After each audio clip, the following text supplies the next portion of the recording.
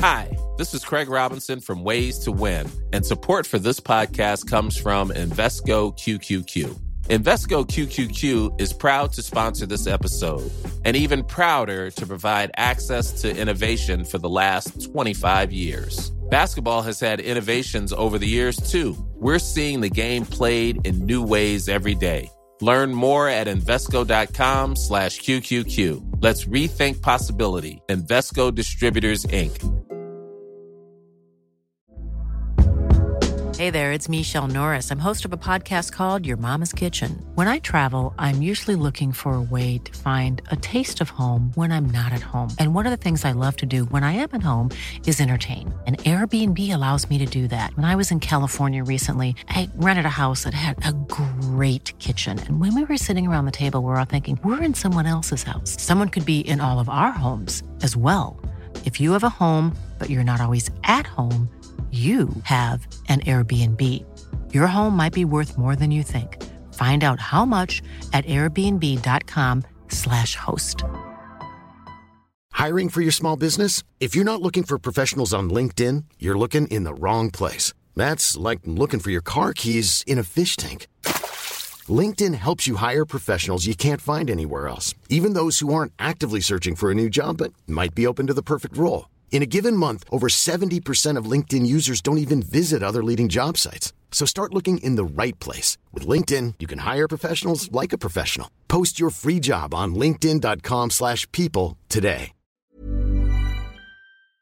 Celebrate this July 4th with a special presentation of A Capital Fourth. Join your host Vanessa Williams with performances from Sea to Shining Sea, starring Jimmy Buffett, Gladys Knight, Alan Jackson, Cynthia Erivo, Pentatonics, Renee Fleming, Train, Jennifer Nettles, Mickey Guyton, Jimmy Allen, Ali E. Carvalho, Laura Osnes, Ali Stroker, and the greatest live fireworks display in the USA. It's A Capital Fourth, sponsored by the Boeing Company and American Airlines. Sunday, July 4th, 8, 7 Central. Only on PBS.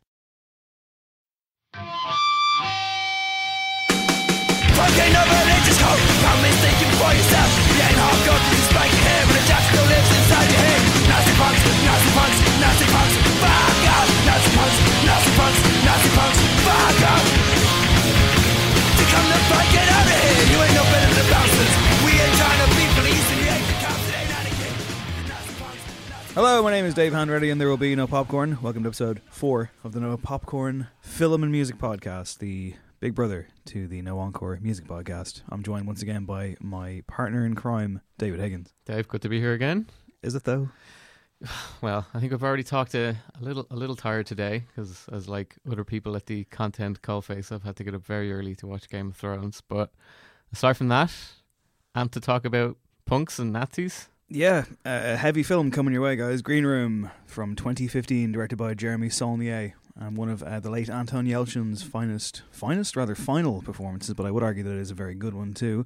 So I guess for anyone who doesn't know what No Popcorn is, real quick, it is a podcast show in which we discuss a film that has a musical connection. So far we've done Bohemian Rhapsody, Metallica, Some Kind of Monster, and Straight Outta Compton with a splash of The Dirt. Don't go watch the last one because it's terrible. And yeah, so you picked this one. I did. I picked this one because I wanted to do something in fiction. I will go straight to the spoiler. This movie is fantastic, but it's primarily known for being incredibly intense, guttural, violent movie. But why I wanted to pick it is that, and we'll talk about it a little bit later, is that I feel that it really, really nails what it's like to be in a shit band that is just touring around, playing awful venues. One of the kind of the things that we've dinged a lot of the movies we've done so far is that like bands just seem to like kind of form. There's not really much, struggle, and then they become superstars. So I thought it was important to do a movie about a band that, case of not playing a show with violent neo-Nazis, that they wouldn't have made it regardless. Like they were never going to make it. Yeah, that's totally fair. Okay, so I guess our traditional preamble here is what we've been watching lately. I don't think I've got anything to really report here. I watched WrestleMania, I stayed up for that, and I went to bed before the main event because I was like, this is just too much. What time did it run till in the end? It ran until 5:30 in the morning, I believe, which is just way too much. It started at like 10 if you include the pre-show. I watched NXT on the Friday, which was a 3-hour show, and that was fantastic. That's what you should watch if you're a wrestling fan. WrestleMania is too fucking much, man. It's just not fun.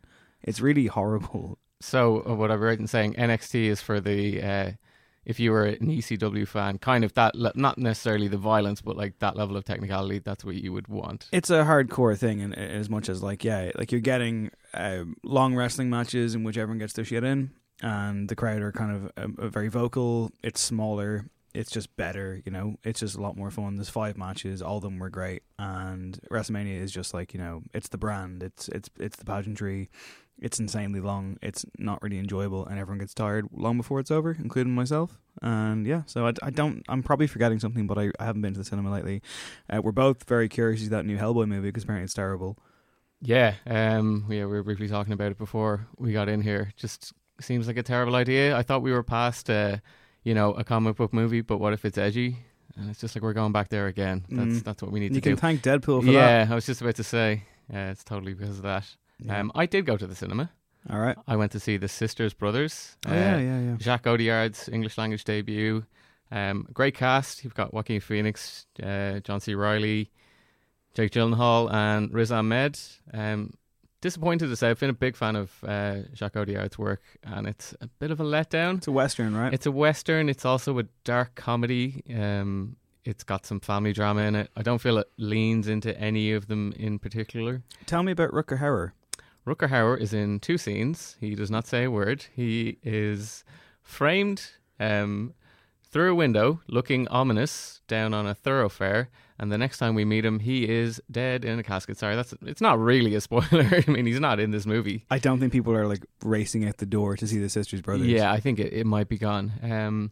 Yeah, I'd like to say it's a recommend because the performances are good. It looks nice, but it kind of just doesn't really connect, and then kind of it veers into prolonged scenes of panning for gold, which I feel like the Ballad of Buster Scruggs did a little bit better. I do intend to rewatch Deadwood now that we're getting the movie.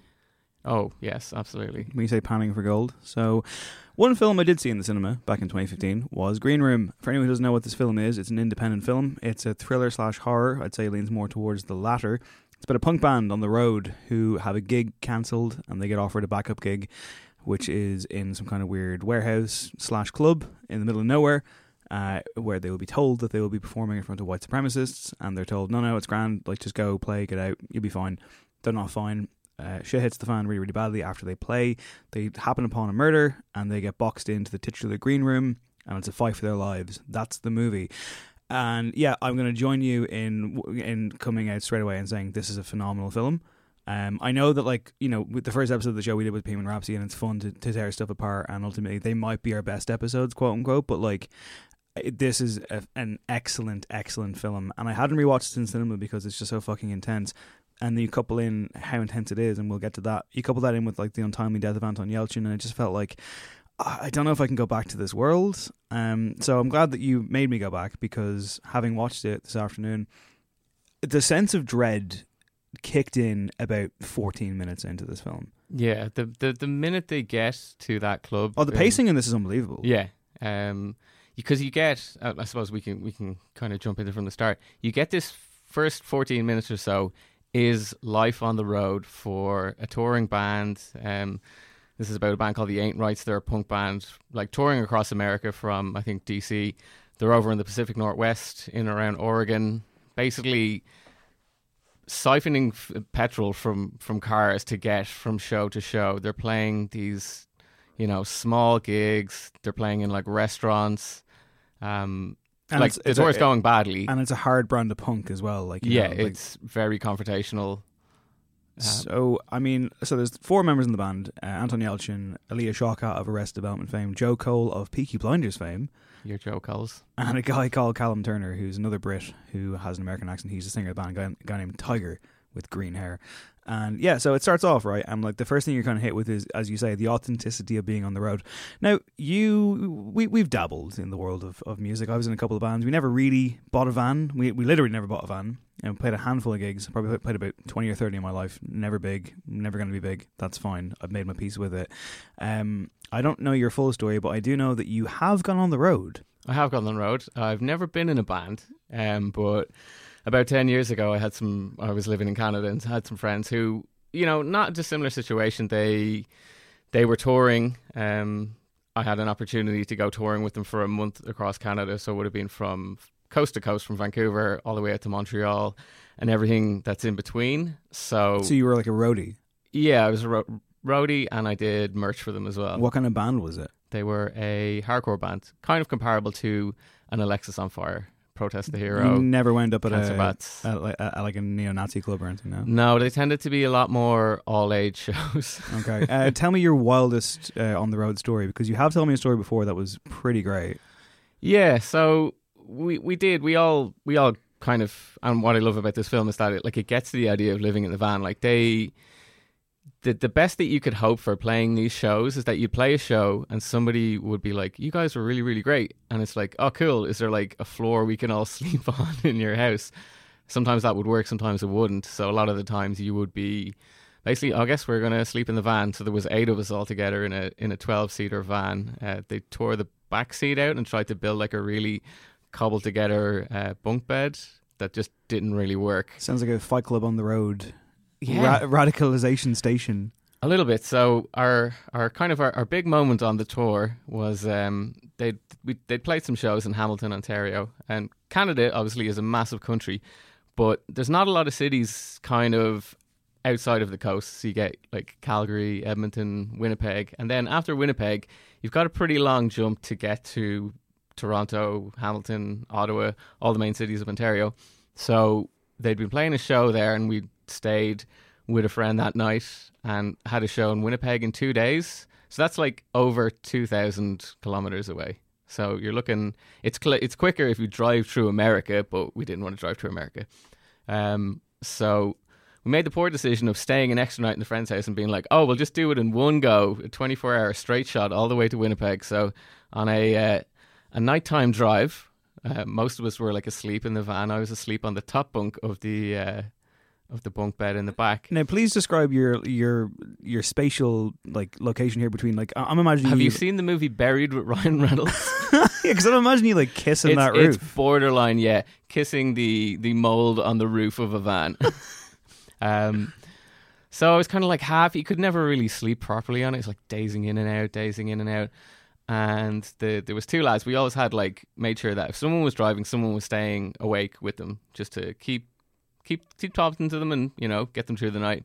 And someone just was like, "Oh, what's that?" And then there was like a brief swerve, kind of into the middle of the road, a quick readjustment, and then an absolute thundering bang. So everyone started screaming.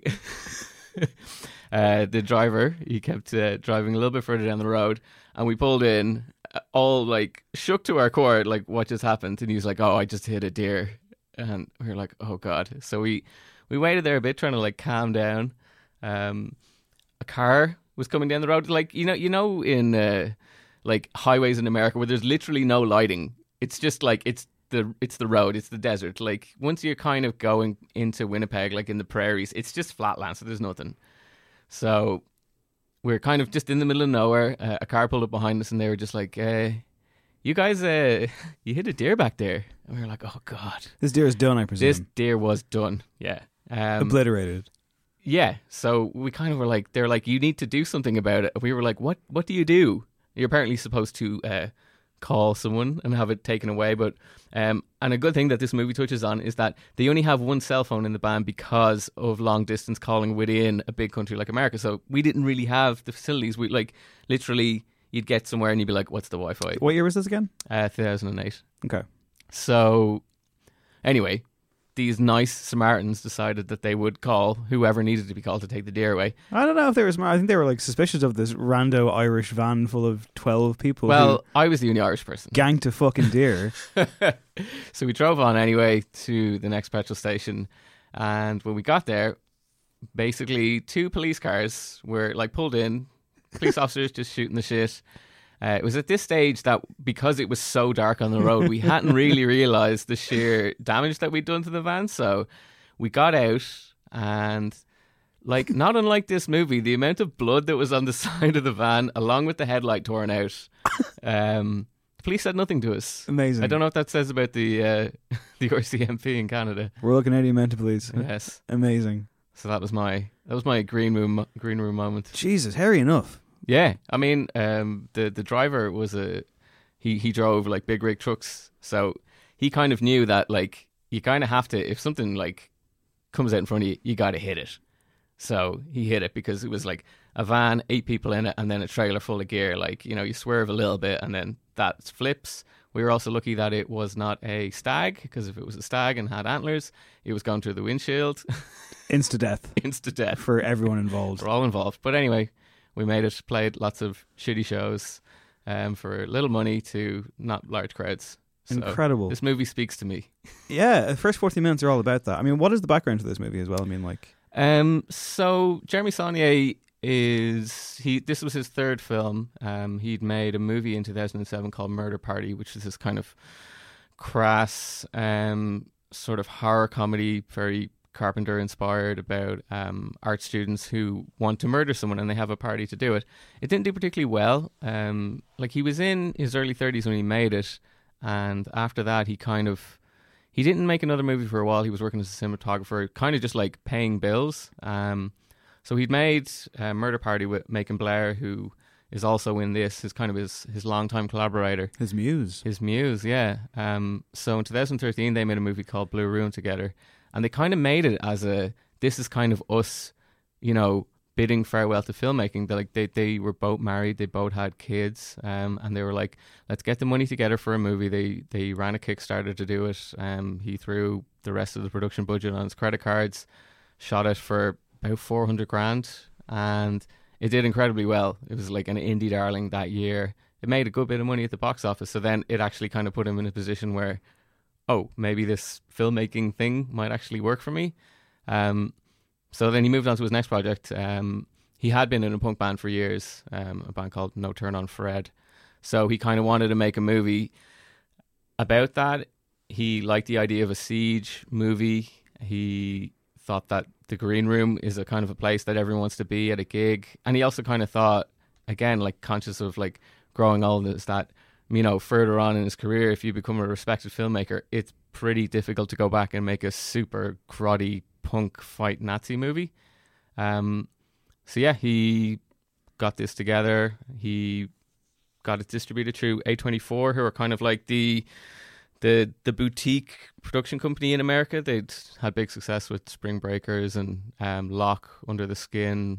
They released Room in America. So they've kind of like, within the film world, they're almost like they are a brand. It's like, oh, what's A24 coming out? So oh yeah, when you see that at the start of a movie, like, you know, it's like it's a stamp of approval. You want it to like Hereditary and stuff like that as well, and more to come.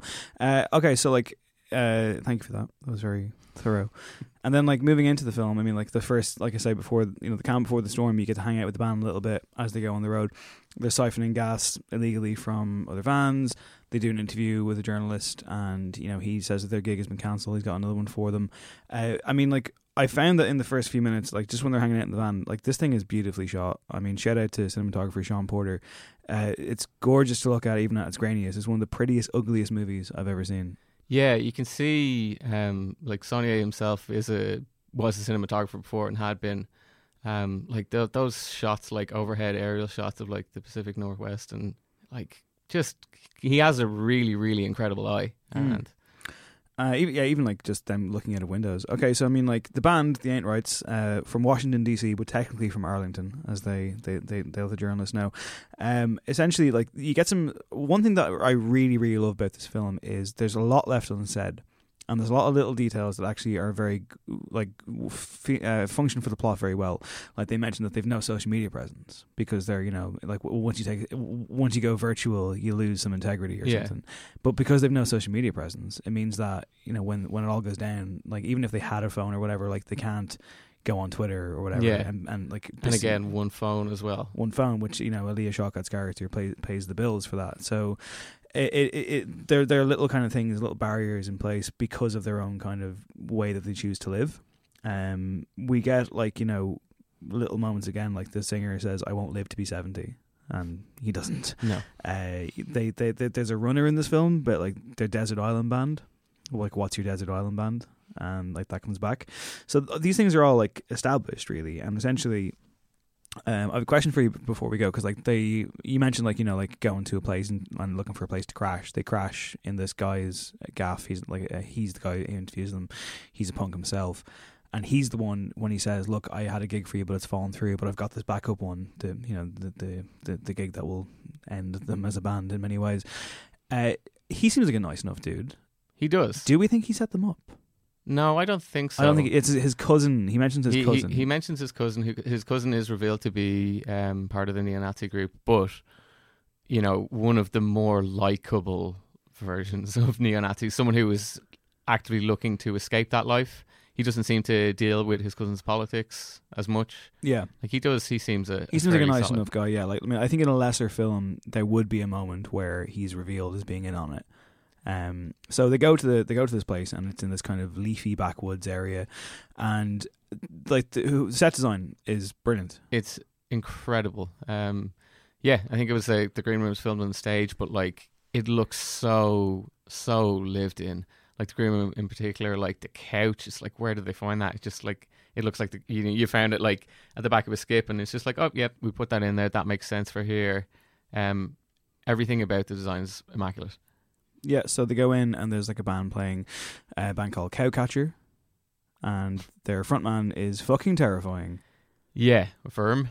Well, the casting in this film is really good across the board, and I was looking at like some of the smaller parts, and a lot of these actors don't have Wikipedia pages, so I assume they're all independent or whatever. But like, everyone is no perfectly cast. I mean, the band are very believable as a band. They're believable as friends. They're believable as like kind of different individuals within the band. They look the part. They kind of move like a band. They look like a band. This hardcore band, Cowcatcher, are scary as fuck, and will play a part as well. And even just like all the skinheads, you know, everyone looks legit. And of course, I guess the big kind of pull for a lot of people in this movie is the head of the neo-Nazis, as they are, of course, revealed to be neo-Nazis, who have an organization, and this is essentially like their HQ. Like this is where they hold like racial advocacy classes, racial advocacy workshop, yeah, like and gigs and stuff. Patrick Stewart, everyone's favorite uncle, Patrick Stewart, is in fact the head of the Nazis. Yeah. I guess that's a lot of people kind of, you know, like, what the fuck? Is it stunt casting? Does he pull it off? It's not stunt casting. I think it's one of the best cast roles I can think of in recent years. I always love when you take an actor, and we all kind of have preconceptions about an actor. When you say a certain actor's name, there's something that you think of immediately. And with Patrick Stewart, it's just paternal intelligence, erudite, calm, all those things that are amazing about him. When you flip them on you, make him such an incredible villain. And there's bits of that when he kind of first shows up. So okay, so like, not to get too far out of the plot here, but like they go out and they play their set, and like they're in the green room and they notice like what's that flag? The Confederate flag, yeah. And they're not impressed, and they're kind of like, I've got an idea. And they go out and they play the track that we've heard that kicked off this show, which is a cover of Nazi Punk's Fuck Off. And they play that song in front of a bunch of Nazis, which, I mean, it could have gone worse, you know? Yeah, they get like a bottle or two thrown at them. And people are not impressed. And then they start playing their own tunes, and they kind of win over the crowd a little bit. You don't get too much of... You don't spend too much time with them playing. This is a film that moves at a clip, and it uses everything quite sparingly. There's even a bit earlier on when they're like in the gaff and they go to throw on some tunes, and as soon as he turns it on, it gets turned off. And you get like a 1, 2, 3, 4 count in, and then it's just like a smash cut to them all the next morning. Yeah, which is just really like it subverts your expectations as you go. So then they go backstage and they walk into. I think they're leaving at this point, but they forgot something in the green room. Yeah, they forgot the phone. They go back in and they discover that a murder has taken place. There was a girl glimpsed in the crowd, and the front man of Cowcatcher has put a fucking knife in her head. She's on the ground. Imogen Poots, who's in this movie, is cowering in the corner, crying, and there's a commotion. And the commotion gets worse when two key characters here. You got a guy called Big Justin, who's like the bouncer, I guess. Who, by the way, I mean, this guy, his name is Eric Edelstein. He actually was in the most recent season of Twin Peaks. If you told me that this was David Harbour having put on some method acting weight, I'd believe you. Oh, totally, yeah. Actually, I hadn't thought of that. It's ridiculous. He is incredible. Again, like when you talk about kind of as you go down the cast list of people that they got, like Big Justin is just like, he's incredibly charming. He's incredibly menacing. He sells the shit out of his speech. Yeah, just incredible. And who else were you talking about? Well, Macon Blair, who's Gabe, was the lead of Blue Ruin and is now here again, and he's Gabe. Who, like, there's something about Macon Blair's eyes. Puppy dog, and yep, he's one of these guys for sure. But he looks, even from the outset, that there's something more about him. He might not be in on everything. He doesn't seem to be a monster, and he is furious at what has happened because they were not supposed to get back into that room, because the door wasn't locked, because they went in, they ain't coming back out. You mentioned Big Justin's speech. Is that around this time? So basically, they to kind of kick forward a bit, they get ushered back into the room. Gabe introduces a gun into the equation and gives the gun to Big Justin, who kind of is holding the band in the green room while they wait for Darcy, who's Patrick Stewart's character, to come so they can kind of try and sort things out. So yeah, I think about this time, Big Justin has a speech. The Ain't Rights are kind of considering their situation where there's 4 of them. He's got a gun. There's 6 bullets in it. Let's let him take us through it. All right. He's got 6 bullets. For real? We all go at once? Christ, hold off a sec. For what? We haven't done anything. Doesn't matter. Okay. They're called cartridges. The bullet is a part that enters your brain if you keep talking shit. And this gun only has 5 cartridges, not 6. 'Cause they're big as fuck and only 5 fit the cylinder. So please, shut the fuck up and don't test me. You're making it worse. We sit and we wait. And we die? Not if you sit and you wait. And that effectively, there's our stakes, you know. Can they get out? Will they survive the night? What's going to happen? How do you get out of the situation? You mentioned Patrick Stewart. He gets called in to kind of firm things up, and he's definitely playing the role of like, no, we're not going to harm you. Don't worry about it. Like, just, you know, let's just negotiate this. But, you know, you can tell that's not really going to happen, is it? Yeah. And again, like, using his, you know, his calmness in his voice. Like, he doesn't like raise his voice once at all in this movie. It's just like quiet menace throughout. And yeah, the Ain't Rights kind of know that they're screwed. Yeah, and I mean, like, like even when this is happening, there's like a band on stage, and it's kind of the noise is like bouncing around the corridors. It's not quite Social Network scene where they're in the club, which is often cited as like a really great example of like, this feels real, because you're like, you know, amazing TV scene where someone walks into a nightclub and they're talking at room level, and there's like music being played, and it's clearly like 2 different things that aren't in any way crossing over. But you have that scene in the Social Network between Timberlake and Eisenberg, and they're like shouting at each other, as you would in a nightclub, as we've all done in a fucking nightclub at 2 a.m. And this isn't quite there, but it's not far off. You have moments where like you might miss a word or two because you do hear people are talking over each other. You've got the, you know, live sound coming in. They kind of they address it because Darcy eventually is just like, can I just talk to one of you? And then it kind of goes to a little bit more of a traditional dialogue. Yeah, even like that, like his kind of hostage negotiating skills, not quite Samuel L. Jackson level, but I mean, he is kind of being like, let's have one voice here. And I've written down here, like, sound design and sense of place is fantastic. The geography of where they are, like the club, the green room, outside of it where the neo-Nazis are now amassing and recruiting and like planning out their strategy, they're strategizing as they go. Sends it like you can see films and they can deal with in big and small locations and environments, and you might not have a fucking clue what's going on and what is where. With this one, I felt like I was looking at a top-down map in a video game. Yeah, absolutely. It's just like, you know, outside, then you have 2 trailers outside, you know, within them you have the green room, you have the main room, the bars to the left, the kitchen's in the back. That's it. Like, there's the stakes. Yeah, sure. Look, we'll get a listen to Patrick Stewart. Okay, now you're trapped. That's not a threat, it's a fact. Well, we have a loaded gun. It's also just a fact. We have plenty more guns on hand. We just want you out, not harmed. Now, the firearm you have is not registered. I wanted it out of the picture before the authorities arrived, but you refused, so here we are. Bullshit. Yeah, here we are. Oh, I do apologize for my associates. They panicked. Yeah, no shit, man. Listen. No one is trying to wipe the slate clean. Whatever you saw or did is no longer my concern. You tell whoever you want, whatever you want. All I ask is that you understand you were held here for your own safety before you were released. Yeah, charming man. You know, doesn't want to hurt you. Again, another like as I'm writing this down, I'm just writing down like praise as I go. But like the pacing and the timing is just superior in this. I mean, like everything is moving so fast. You're thrown into this film, like, and you're with them. Like, I felt like you're like, oh my god, I feel trapped. I feel stuck now. What the fuck's going to happen? And even again, little details like he says when he's getting guys to come in and basically like sort this mess out, he says red laces only. Yeah. And that tells you so much without him stopping and being like, the red laces, of course, are a crack squad. But like, you don't get any of that. You just know. You're just like, well, clearly that means something fucking awful. There's so much plot on the periphery of this movie. Like when you think about what actually happens in it, and nobody ever really explicitly says like, why was Emily killed to begin with? It's kind of like it's there in the periphery. You have she was trying to run away with a guy called Daniel, who's played by a guy called Mark Webber, who plays the frontman of the band in Scott Pilgrim vs. the World. So there's a very different music-related movie for him. He also plays Bud White in the latest TV adaptation of LA Confidential. Oh my god.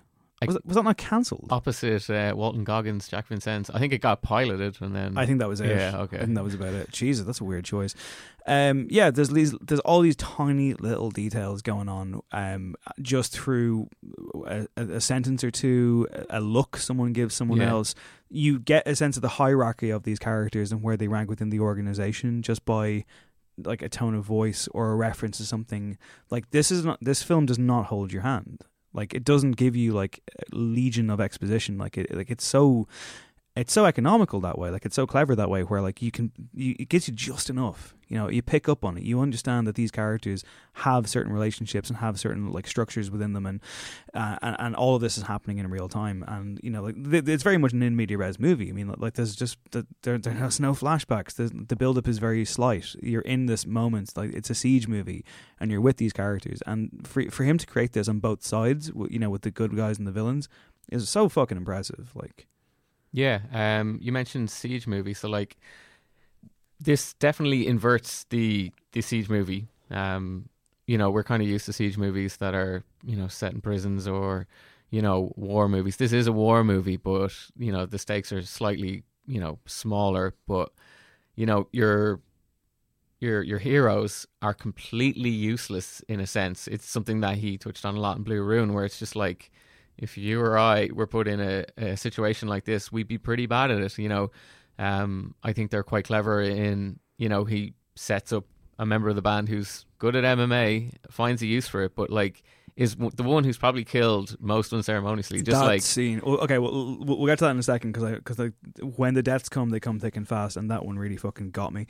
But like basically, the violence, like Saulnier, I find presents violence in such an impactful way that is neither gratuitous nor throwaway, and yet at the same time it kind of is. Like he has a serious ability to present you with something genuinely horrific in a matter-of-fact finger snap way that it's kind of mind-blowing. And it's interesting because like you've seen, how many films have you seen where like, you know, someone gets like riddled with bullets or whatever, or is like stabbed repeatedly or something, and there's no weight to it, that you feel nothing, you know, it just looks dumb, or you know it's fake.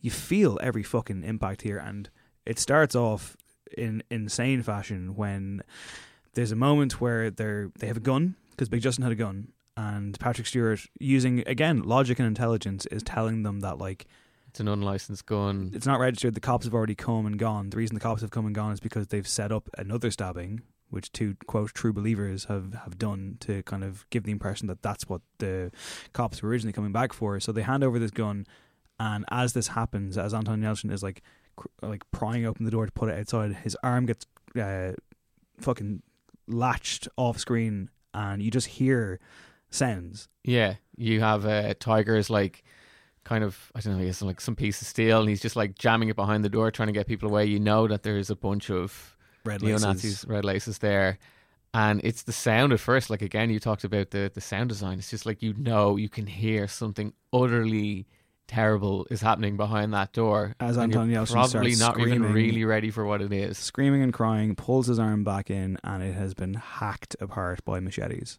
Like there's one shot of like the wrist at the front, and his hand is basically hanging off, and it's just like, it shows you all of it, but it doesn't linger on it. It shows you just enough, and Anton Yelchin is like, in shock and crying, and you're like, holy fuck, like, what the fuck is happening? This is not what you're anticipating will happen at all. This guy's supposed to be our hero, and he's just been fucking mangled half an hour into the film. Yeah, and while that's happening, you're also getting a incredibly utter difficult scene to watch with Big Justin's arm is broken by Reese. Just like snapped in a UFC armbar style fashion again with like a pop. He then gets choked out, comes back, gets choked out again, and when they're like, are we sure he's down this time? Imogen Poots steps up with a box cutter and fucking zippers him up his stomach. And again, you're like, what film am I watching here? Like, what the hell, man? It's just fucking visceral. Like, can I ask what the audience reaction was like when you saw that in the cinema? I saw it at a press screening at 10:30 in the morning. Oh wow, it was intense. Like, it's a weird movie to watch that early in the morning. I saw it on like a Saturday at approximately 5 o'clock in the afternoon on a sunny summer day. Oh, wow. And I think it was Cineworld at the time. I think I had the card. Like, it wouldn't have been full or anything. Yeah. But there were moments, and there was a gasp when that happened, and there was definitely some kind of flinching, and like when Anton Yelchin gets his arm ripped open. And there's actually a beautiful moment of all things where when they're kind of about to make a break for it or try and get out of there, the Desert Island Band thing comes back up, and they'd all been kind of given like cool punk names, cool punk band. Yeah, I think it's Cro-Mags and Misfits. And yeah, and then when they're kind of like, we might die now, Aaliyah Shawkat's character is like, Simon and Garfunkel is my Desert Island Band, and then Reese, the MMA Joe Cole dude, says Prince. And Prince had actually died in real life not long before this, and the cinema all kind of went like, "Oh," like out loud in Dublin. So yeah, there, you could feel it in the room. You could feel like a sense of tension. And what's interesting is when I went to see it, actually, like afterwards, I went to see Red Enemy play in the Workman's Club. So I went to a fucking keeping your eye on, see if there's any docs around. Holy shit, man! Like going to like a fucking metal gig, like in a small cramped space. Now the Red Enemy lads at this point, should be pointed out, are very nice fellas who aren't murderous fascists. And the gig was fun, but yeah, I was keeping my eyes open throughout. Yeah, I think I went to see it, and then I had to go to something else. I think I went to see Sing Street after, which not great, but I felt like I needed to see something like wholesome because it was just like shook me. Yeah, how do you feel about the use of violence and gore in this? I think I don't think it is that gratuitous. It's like it's so impactful. Yeah, it's not Tarantino, but it doesn't linger too much. I do wonder about gratuity because he has a tendency to reuse like certain gore. Like in this movie, what kind of sets it off is Emily getting stabbed in the side of the head by Verm, which is exactly the same stabbing that occurs in Blue Ruin. Hold the Dark also has like a stabbing in the head.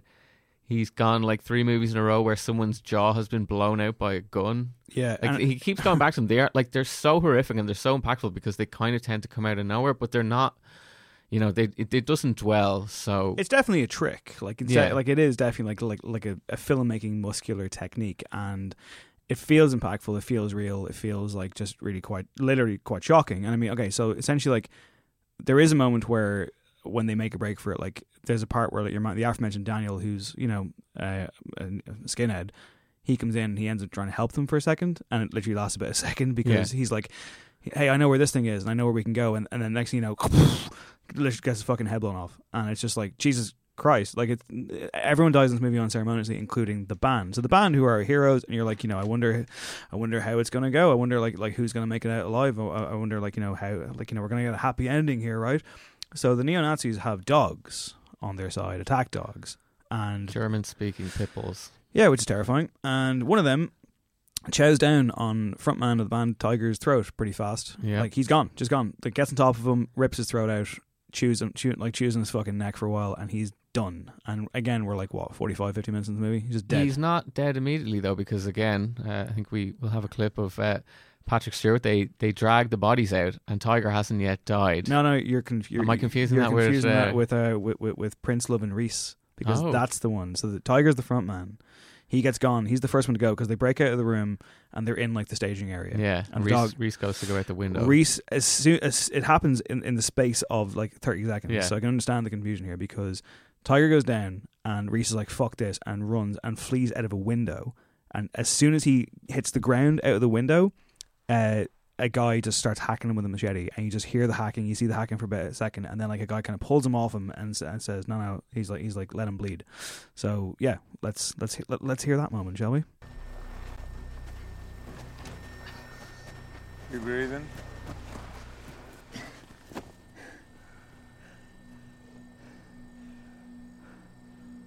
A little bit, yeah. Let him bleed. Later is better for time of death. And that really upset me. I remember like that one in particular was just like the casualness of it, and the fact that like the guy doing it also is like, you know, like he's kind of in awe of what he's doing, like he's like happy about it. And even that kind of the Patrick Stewart moment of like, you know, is he still breathing, let him bleed. It's just like, it's those little details, they're just nasty. They're just like, they're so fucking cold and awful, and you're just sitting there being like, I've got chills. Like this is not like oh class, like this is not John Wick. This is not The Raid. This is not like, even when the neo-Nazis are got, like it's not satisfying. It's not like Inglourious Bastards where you're just like, oh, you're cheering when they get got. Like everybody that gets got in this, it's a tough one. There was one on the Nazi side where I remember in the cinema, and when I watched it again today, that I was like, I had to like stop myself from fucking shouting and roaring with cheers, because it's just done so brilliantly. It's when Imogen Poots goes up behind a guy and he's wrestling with Anton Yelchin, and she basically like fucking shoots him in the neck and the head. The double tap. It's just like, again, it's just jaw dropping stuff. Yeah. So essentially, like, it even just like again the use of sounds here, like the Foley artists in this movie like made their money. And there you have it. It's like 2 members of the band gone in seconds. Then Mark Webber gets his fucking head blown off. Then Aaliyah Shawkat gets killed by a dog. Are the dogs like too much of a cheat device here for the villains and for the script? I don't think so, because they play into the cleanup job, like the plotting that Darcy does on the spot which is terrifying, because it's like he has done this before. So Darcy comes in and he's like the wolf. He's just like, okay, he assesses the situation. He's like, what can we use here? What can we use? He finds their kit that they use to siphon petrol. And he's like, okay, we can work with this. And he's like, move the van up the road, and then we can, say that they were trying to steal petrol. They were on private property. There's a sign that says there's dogs here. So we'll use the dogs. They get attacked by dogs. Yeah, they're like, don't use guns. Yeah. Don't use guns, use knives. If you shoot someone, you're digging the bullets out. Yeah. Like... But then the plan goes a bit to shit because they start fighting back, and then guns gotta be brought in, because it turns out Imogen Poots' character is quite resourceful. Her connection to the group is that she, is a skinhead, but she's not a Nazi. She says it herself, so I'm not a Nazi. She was friends with the girl who was killed, and they start fighting back essentially. And there's a degree of tenacity to this, because Anton Yelchin has this kind of thing about a bit of paintball game he once attended. I love this scene. He again, like this isn't a movie where anyone gets a hero speech, but in this sense he does get a moment where he's about to give a hero speech, but then he gets totally cut off. I suppose we can hear a clip of that. We gotta treat this like paintball. What? Rick Silva helped organize the paintball for Skato's bachelor party. We were short a few players to book the whole field, so they paired us up with these ex-Marines. In the first few rounds, these guys just tore us to shreds. I mean, 0 casualties on their side. I just cowered behind these trees till I got shot, covered in paint. But Rick... I agree. You done?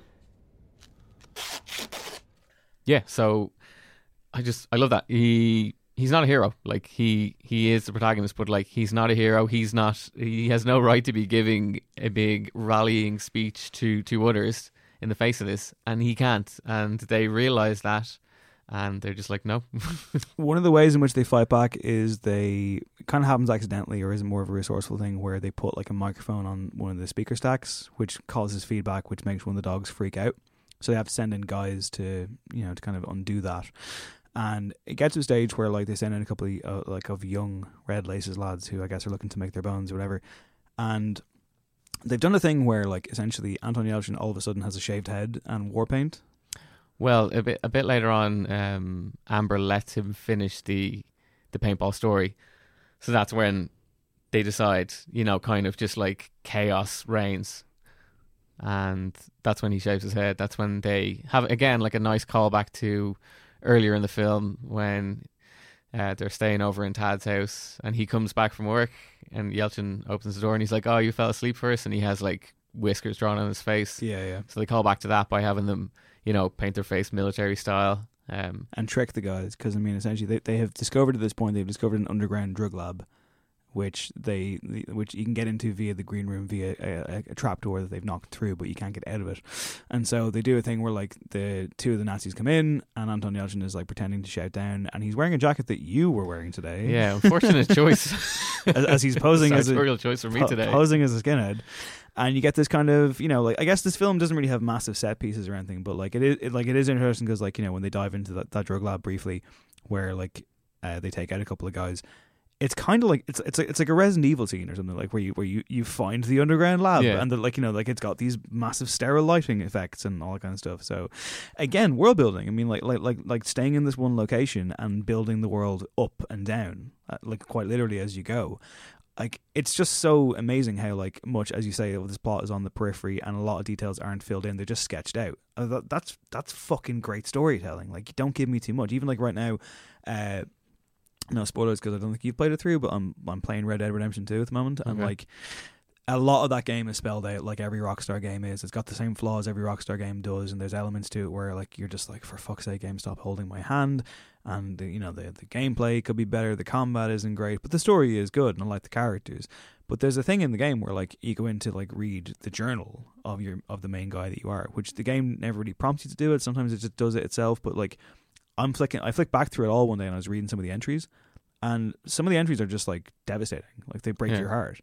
But they're not, like, they're only there if you go looking for it. And with this film, you can unpack so much just by looking at a thing or listening to a certain line of dialogue and being like, oh, I think that's what that means, because of course they would have this thing for that reason, as opposed to Jeremy Saulnier not trusting you and fucking Jordan Peele screaming at you. Yeah, know? I mean, I was just going to make that reference, is that particularly in horror or thrillers, it's like the unknown is what is scary. It's like we, the audience, are essentially as confused as the ain't rights here.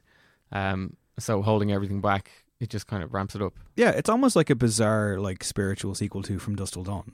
Like, in that, like, you're in this position where you think you're in a certain environment, and halfway through you're like, oh my god, it's been turned on its head in the worst possible way. And there's clearly a history here. Like, you mentioned that, like, Patrick Stewart has done this before. This is not new. Yeah. And, even, like, in terms of disposing, like, the band Cowcatcher, who we've mentioned how terrifying that frontman is. So maybe we should just have a taste of just how terrifying he was. Your set was pretty good. What? What was the name of your second to last song?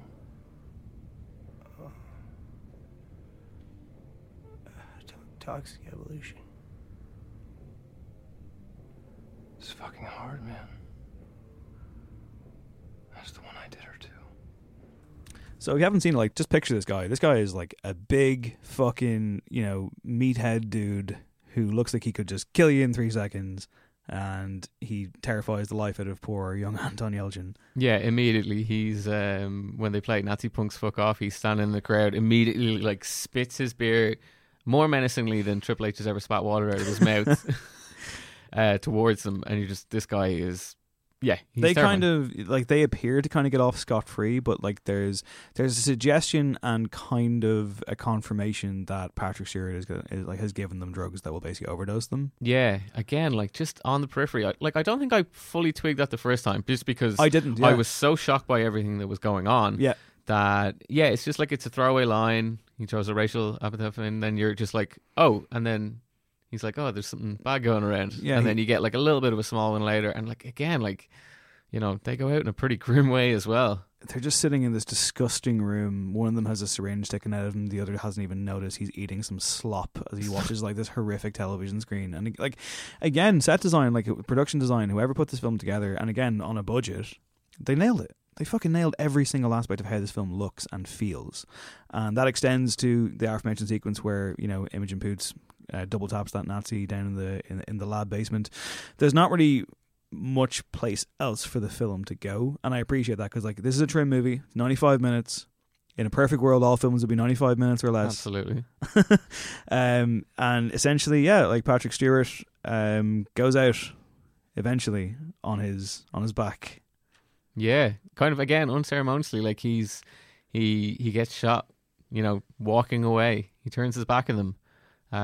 Obviously he was reaching for a gun, which we kind of Big Justin has a scene where he's talking about how this gun we've played earlier, it has 5 cartridges because they're big. And when you see that gun go off, it's like, good lord, I'm glad that didn't hit anyone. Patrick Stewart was too busy being shot in the fucking head as it happens. That is the ending of the film, where it ends at like the residence, and they were laying out the bodies of the band to make it look like, like to stage, like Anthony Elson kind of twigs it. He goes, they're making it look like it's our fault. There's a great line before that though, because like Macon Blair, who's I guess the most sympathetic member of the bad team. Yeah, and probably like the only character in the movie that has an arc. Yeah. Aside from maybe one of the pit bulls. He basically says, I want to go to jail. I didn't know that any of this would happen. And he leads Anton Yelchin and Imogen Poots' character out into the woods to the residence. But, well, he doesn't want... He kind of is trying to ward them away from going there. He's like, just get out, just go, just leave. Yeah. But they've got a job to finish. And they ask what's happening at the residence. And Macon Blair says, something you don't want to see. Which is, again, it's just... Now, granted, like, there is show and tell here because you do see it. But just those little seeds, like just those little moments of dread. And there's a portent of doom that hangs over this film. And, I mean, can you enjoy this film? I think it's brilliant. I think it's a fantastic film. I think it's one of the great horrors of this decade. I'd recommend it for sure, and I am, even though we spoil the plot for everybody. But like, oof. I could definitely, I could definitely recommend it. There's so much, it's a lot to like about it. It's such a tough fucking film. It is a tough one, but like, sometimes you want that in your thriller to be literally, even though you've seen it I've seen it a couple of times, and like all the bits, they still get me. Just on Macon Blair, I wanted to touch upon one of the, it's front loaded with its comedy. Once things start to happen, it's not that funny, but I do find that Saulnier is good at injecting very dark humor into places. I think particularly in Blue Ruin, after a kind of a bungled revenge job that Macon Blair also attempts to like puncture a tire, but he's basically got a steak knife, so the tire is winning that, and he ends up just like cutting his hand open. While here you have a scene where the two young neo-Nazis are going down into the drug lab, and like they're calling for help, and Macon Blair is just like power washing all the bar. Yeah, it's good. Yeah, like it's not too heavily impinged upon. Like, it's not meant to like crack your sides open. No, it's but just it's a nice little it's nice got little nod. So yeah, I mean, like essentially, you get another example of that though with the very ending. You get a great cut to credits in this one. Yeah, and can I point out again? I did mention that the pitbull gets an arc. That scene where the dog goes back to its owner, who's been shot, and sits down beside him. Yeah, like that'll always get me. I wondered about that scene. I was like, how do you get the dog to do that? And I was like, working with animals must be tough, and we'll get to hold the dark. Yeah, they're very well trained animals. Yeah, great cut to credits as a note. They kind of call back the desert island thing, and Anton Yelchin gets once again unceremoniously cut off. And you wonder where they go from here. But again, no sequel tease, no nothing. It's just in and out. It's grim as fuck. It's a tough white knuckle thrill ride. Yeah, it's a tough movie. First time I've seen it in 4 years. I mean, I don't think I'm going to go back to it again for quite some time. But I just found myself taken all the way back into that world. And that's what it was for me. It was the fact that I was transported. I was brought into this kind of thing. I admire this film so much in terms of what was achieved. Like, it could have been 2.5 hours. It could have been 2 hours. It could have had so much unnecessary backstory and exposition. It could have had more characters. It could have had more characters with more screen time. It could have had stupid nonsense that would never have happened. This felt like what would happen in a situation like this where no one is prepared for it, apart from people who might be, and even the deck gets stacked against them. It's a fucking excellent film. Yeah, I totally agree with everything there. Yeah, I just love how succinct it is. Like it does, I think, get the essence of punk rock if that can be done in a thriller movie. And again, like performances across the board, we've kind of touched on Anton Yelchin. He is, I think, incredible in this. Like he kind of came on very early. He felt like he was kind of forced upon us a bit. Like he had his kind of breakout in Alpha Dog, and then suddenly he's appearing in like 2 big blockbusters, and then kind of that didn't seem to work for him. And kind of found like this was kind of like he was finding a good niche. I would have liked to seen him work with. I mean, well, okay, first of all, real quick, just on the punk thing, one thing I do really like about this film is once it starts going off and they plug out the fucking music for the most part, you don't get too much music. You get like like kind of it thrown in there as like a distraction play at one point. Yeah. But the score itself is actually good. It's very good. It's very Macon Blair's brothers, who, again, they score all of Sonia's work. It kind of has a good beginning, like ethereal, like when we were talking about all those beautiful shots at the start, and then it gets pretty down and dank as well as it goes on, and kind of is very, very, very good at building dread. You mentioned Yelchin there. You mentioned the blockbusters he was in. So he was in like Terminator Salvation, in which he played the young Kyle Reese. Now that film was garbage, but I mean, like, you could have told me that they actually managed to transport Michael Biehn back in time, because my God, yeah, it's ridiculous. Like, he's like the harpy of that movie. Fright Night, is that the one you were kind of thinking of? The remake? Well, no, the same year as Terminator Salvation. Star Trek as well. Yeah, of course, yeah. So yeah, I think he was someone who kind of brightened up the movies he was in, and was definitely finding his way, I think, as a character actor and someone who was working very well in indies. Tragically passed away in June of 2016 at the age of 27 in a freak accident, in which essentially he was like opening the gate to his house or something, and his fucking 4x4 came down the ramp and pinned him against the wall, and he died horribly, obviously. It was legitimately horrific and shocking death at the age of fucking 27. Yeah, great actor, and absolutely had his moments, including one in Curb Your Enthusiasm that I know you're fond of. Yeah, it was one I guess this was like my introduction to Anton Yelchin, but then probably didn't put 2 and 2 together a couple of years later when I saw Alpha Dog. So I'm going to play you a little clip. Okay. I'd like you to shuffle this, please. All right. And efficiently and any way possible. Okay, fine. Okay. So I'll shuffle. Okay, and this is your card. Wow. Yeah. How'd you do that? I'm sorry, I can't tell you. Sorry. Come on, Stuart, how'd you do the trick? No, magicians don't tell people how they do their tricks. Yeah, well, you're not really a magician. Oh, yeah, I am. Well, because you do one trick, that makes you a magician? Did I trick you? Good old Larry. Outsmarted once again. Yeah, I mean, this just shows you the potential of what he had. Like, he was 14 in this scene, and he's just like going toe to toe with Larry David, leaving such a memorable performance. Yeah, I thought it was fantastic. There's a nice moment as well in like that third Star Trek movie, which I guess came out after he died. Yeah. He played Chekhov, so there's a moment where like they're toasting vodka shots or something, and there's like a third one for him. So I think as those kind of movies go, and as those kind of popcorn tributes could be, it was a nice little touch. He's missed for sure. Saulnier has gone on to make other stuff. How do you rate him generally? So we said he's made 4 films. Murder Party, I'm not a fan of. It's a pretty. It feels very studenty. I mean, it's very studenty. It's like some people I think could say that he is a nasty filmmaker. If you were to watch Green Room, like there is certain incredible nasty moments about Green Room and Blue Ruin and Hold the Dark. I don't agree with that, but I do in terms of Murder Party. I'd agree with that. Yeah, it's kind of gross in places. Yeah.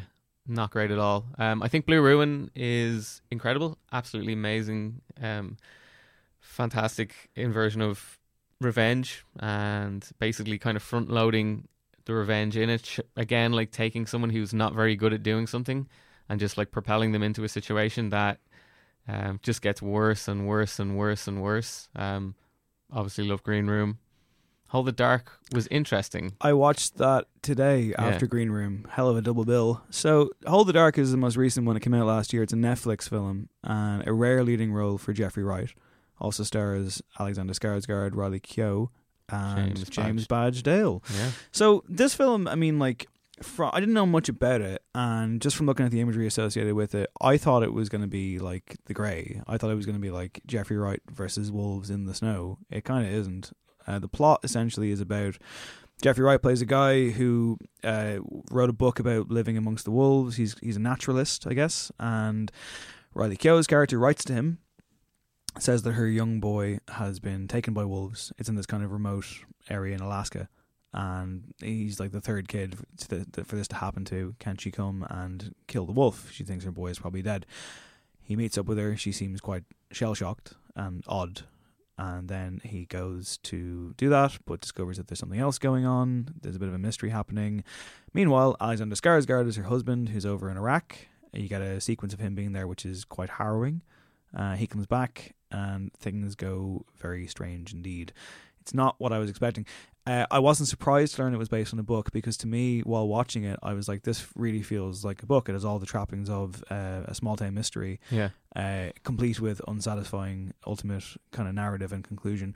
By the end of it, I struggled to know what the point was. I felt that Jeffrey Wright was quite wasted, as like he's not really much of a character. No. And at times it was both silly and like downright nasty. Yeah, I was interested when first watching it, because again, like, he's kind of scaled up budget wise, and like he's getting to do things that he hasn't done before. And I think in terms of that, in terms of scale, in terms of look, like, again, absolutely incredible. But yeah, story wise, like, you know, he's been so economic in what he's done before. It's noticeable that he didn't write this. It was written by Macon Blair. But yeah, it kind of felt like it was reaching to say something, but all it seemed to be kind of saying is that there's an inherent darkness in us all, which, you know, I can kind of pass on that. Yeah, I've seen way too many films that just say that. I mean, to be fair, performances are strong, it looks good, and it definitely has individual moments for sure. It's not a bad film. It's not. I find it interesting. I don't think we're going to go full into True Detective, but he directed the first 2 episodes of True Detective. They share a lot of DNA of season 3. This movie and True Detective, you know, it's essentially about a missing kid. I can see, you know, they both have a very, very similar set piece. That's true. Right bang in the middle of them. Yeah.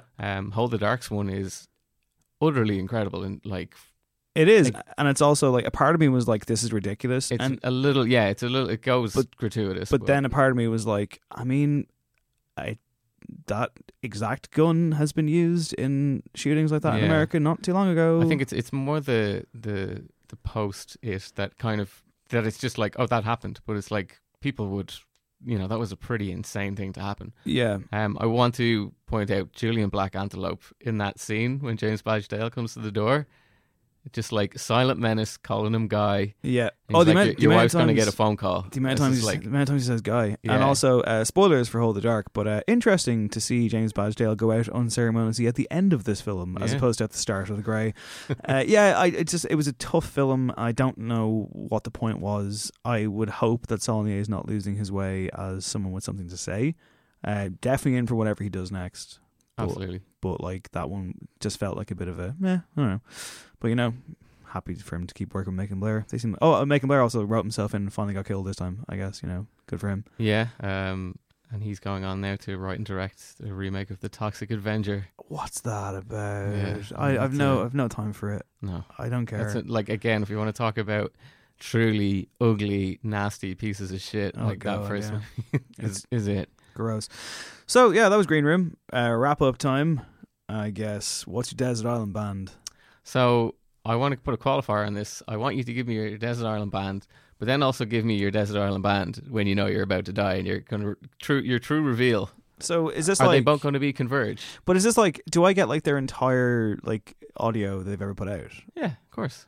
And when I'm about to die, it's like, okay, so I mean, like, it's got to be some kind of combination of like Frank Ocean, Kanye West, Nine Inch Nails, M83, Dillinger Escape Plan, Converge, doesn't it?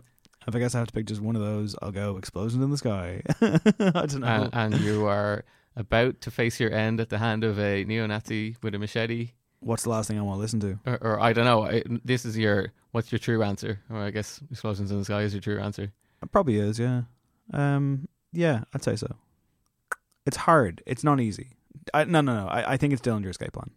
And also, to be fair, if I'm going out swinging to a bunch of fucking neo-Nazis, Dillinger Escape Plan is the one I want to hear. Milk Lizard, man. Nice reference to him in this movie as well, in Tad's house. He's got a poster. Mm-hmm. I will say Fate No More, and then maybe, as I'm about to draw my last breath, I will say Huey Lewis in the News. Whoa. I guess that's my going back on it. Okay, very good. Do you have a quiz for me? I do. Yay. So our quizzes have kind of been about box office, but I don't really think the box office of a movie that made, its budget back, and its budget was quite small to begin with, is all that interesting. So we're gonna play a game of, is it this or is it that? So I'm going to give you the names of some things, and I want you to tell me, is it a B movie or is it the name of a neo-Nazi band? Holy fuck. Also, sorry, what is your Google search history looking like there? Questionable, because I did this on my work laptop as well. Excellent. So I have to guess if this is a B movie or the name of an actual neo-Nazi punk band. How many of these are there? I've got 8. Fuck. Okay, let's go. Okay, first up, Dogs of Hell. B movie.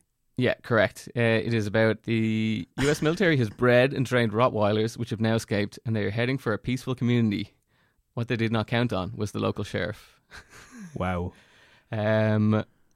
Sledgehammer. It's definitely a neo-Nazi band. It's a B movie. Fuck off! This film tells the story of a young boy who murdered his mother and her lover with a sledgehammer. 10 years after the murder and the child's mysterious disappearance, a group of teens stay in the house for a weekend when they are terrorized by the ghost of the little boy. Who can wield a sledgehammer? Yeah. Wow, okay. Skullhead. Nazi band. Yeah. They are from Newcastle, and they are in the subgenre of rock against communism, which is kind of like a English neo-Nazi movement from the 70s, early 80s, National Front. We should know at this point, just in case anyone has skipped ahead by accident, we are not endorsing this. We are not endorsing these bands or what they stand for at all. All right, next one. The Initiation. Oh, it's got to be both. Is this a trick? Because surely I could see both, but if I have to pick just one, it's going to be another band. It's a B movie. For fuck's sake! A sorority member who, after being plagued by a horrific recurring dream her whole life, is stalked along with a group of pledges during their initiation ritual in a department store after hours. I call bullshit. I can see the band photograph for the initiation. Goat Moon. I hate this quiz. That's a band. Correct. They are a Finnish Nazi black metal band. For fuck's sake. Screwdriver. Oh, that's a very famous neo-Nazi band. Yeah, they are.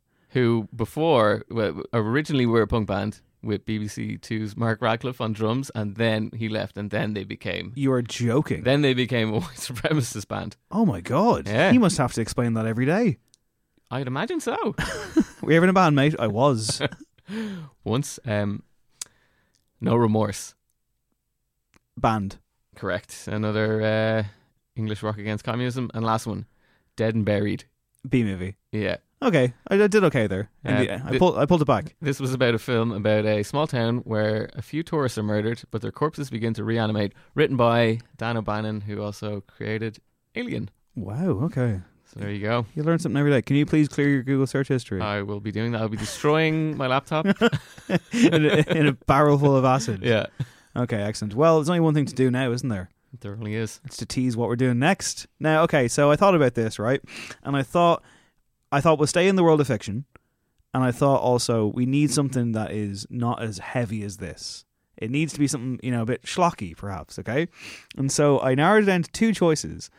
And in the end, I'm going to have to go in. I'm going to have to go full schlock on this. Get ready. It's time for... Fear. A fear that turns to horror. The irresistible vampire Lestat. A presence so powerful.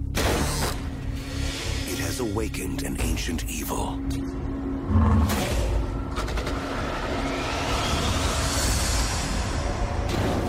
Akasha. Queen of the Damned.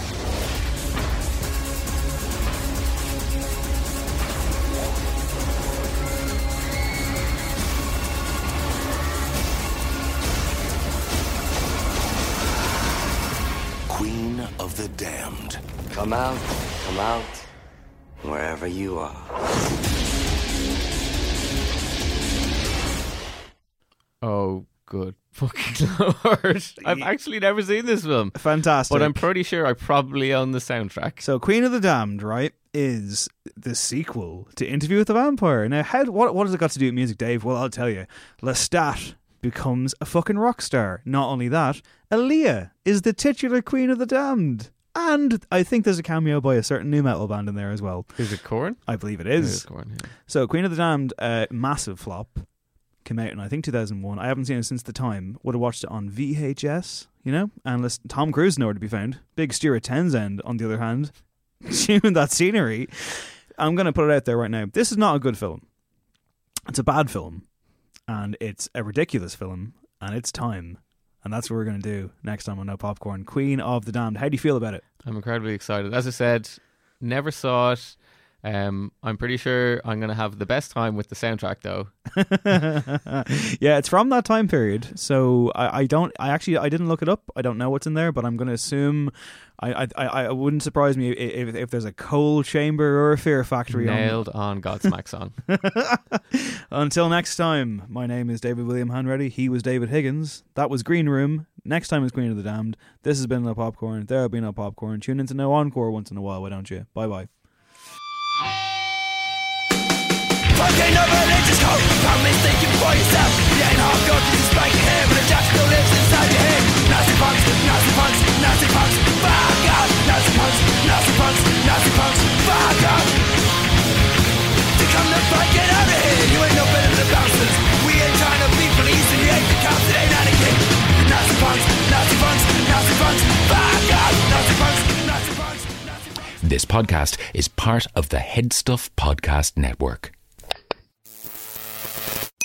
Looking for a way to make online learning a better option for your family? When it comes to virtual learning, experience matters. Tuition-free K-12-powered schools are ready to put over 20 years of experience to work for you, giving your child the personalized learning they deserve without disruptions. With a K-12-powered school, students gain the skills they need to be prepared for their next steps in life, building a better future for each one of us. K-12, education for anyone. Learn more at K12.com. Even when we're on a budget, we still deserve nice things. Quince is a place to scoop up stunning high-end goods for 50 to 80% less than similar brands. They have buttery soft cashmere sweaters starting at $50, luxurious Italian leather bags, and so much more. Plus, Quince only works with factories that use safe, ethical, and responsible manufacturing. Get the high-end goods you'll love without the high price tag with Quince. Go to quince.com/style for free shipping and 365-day returns.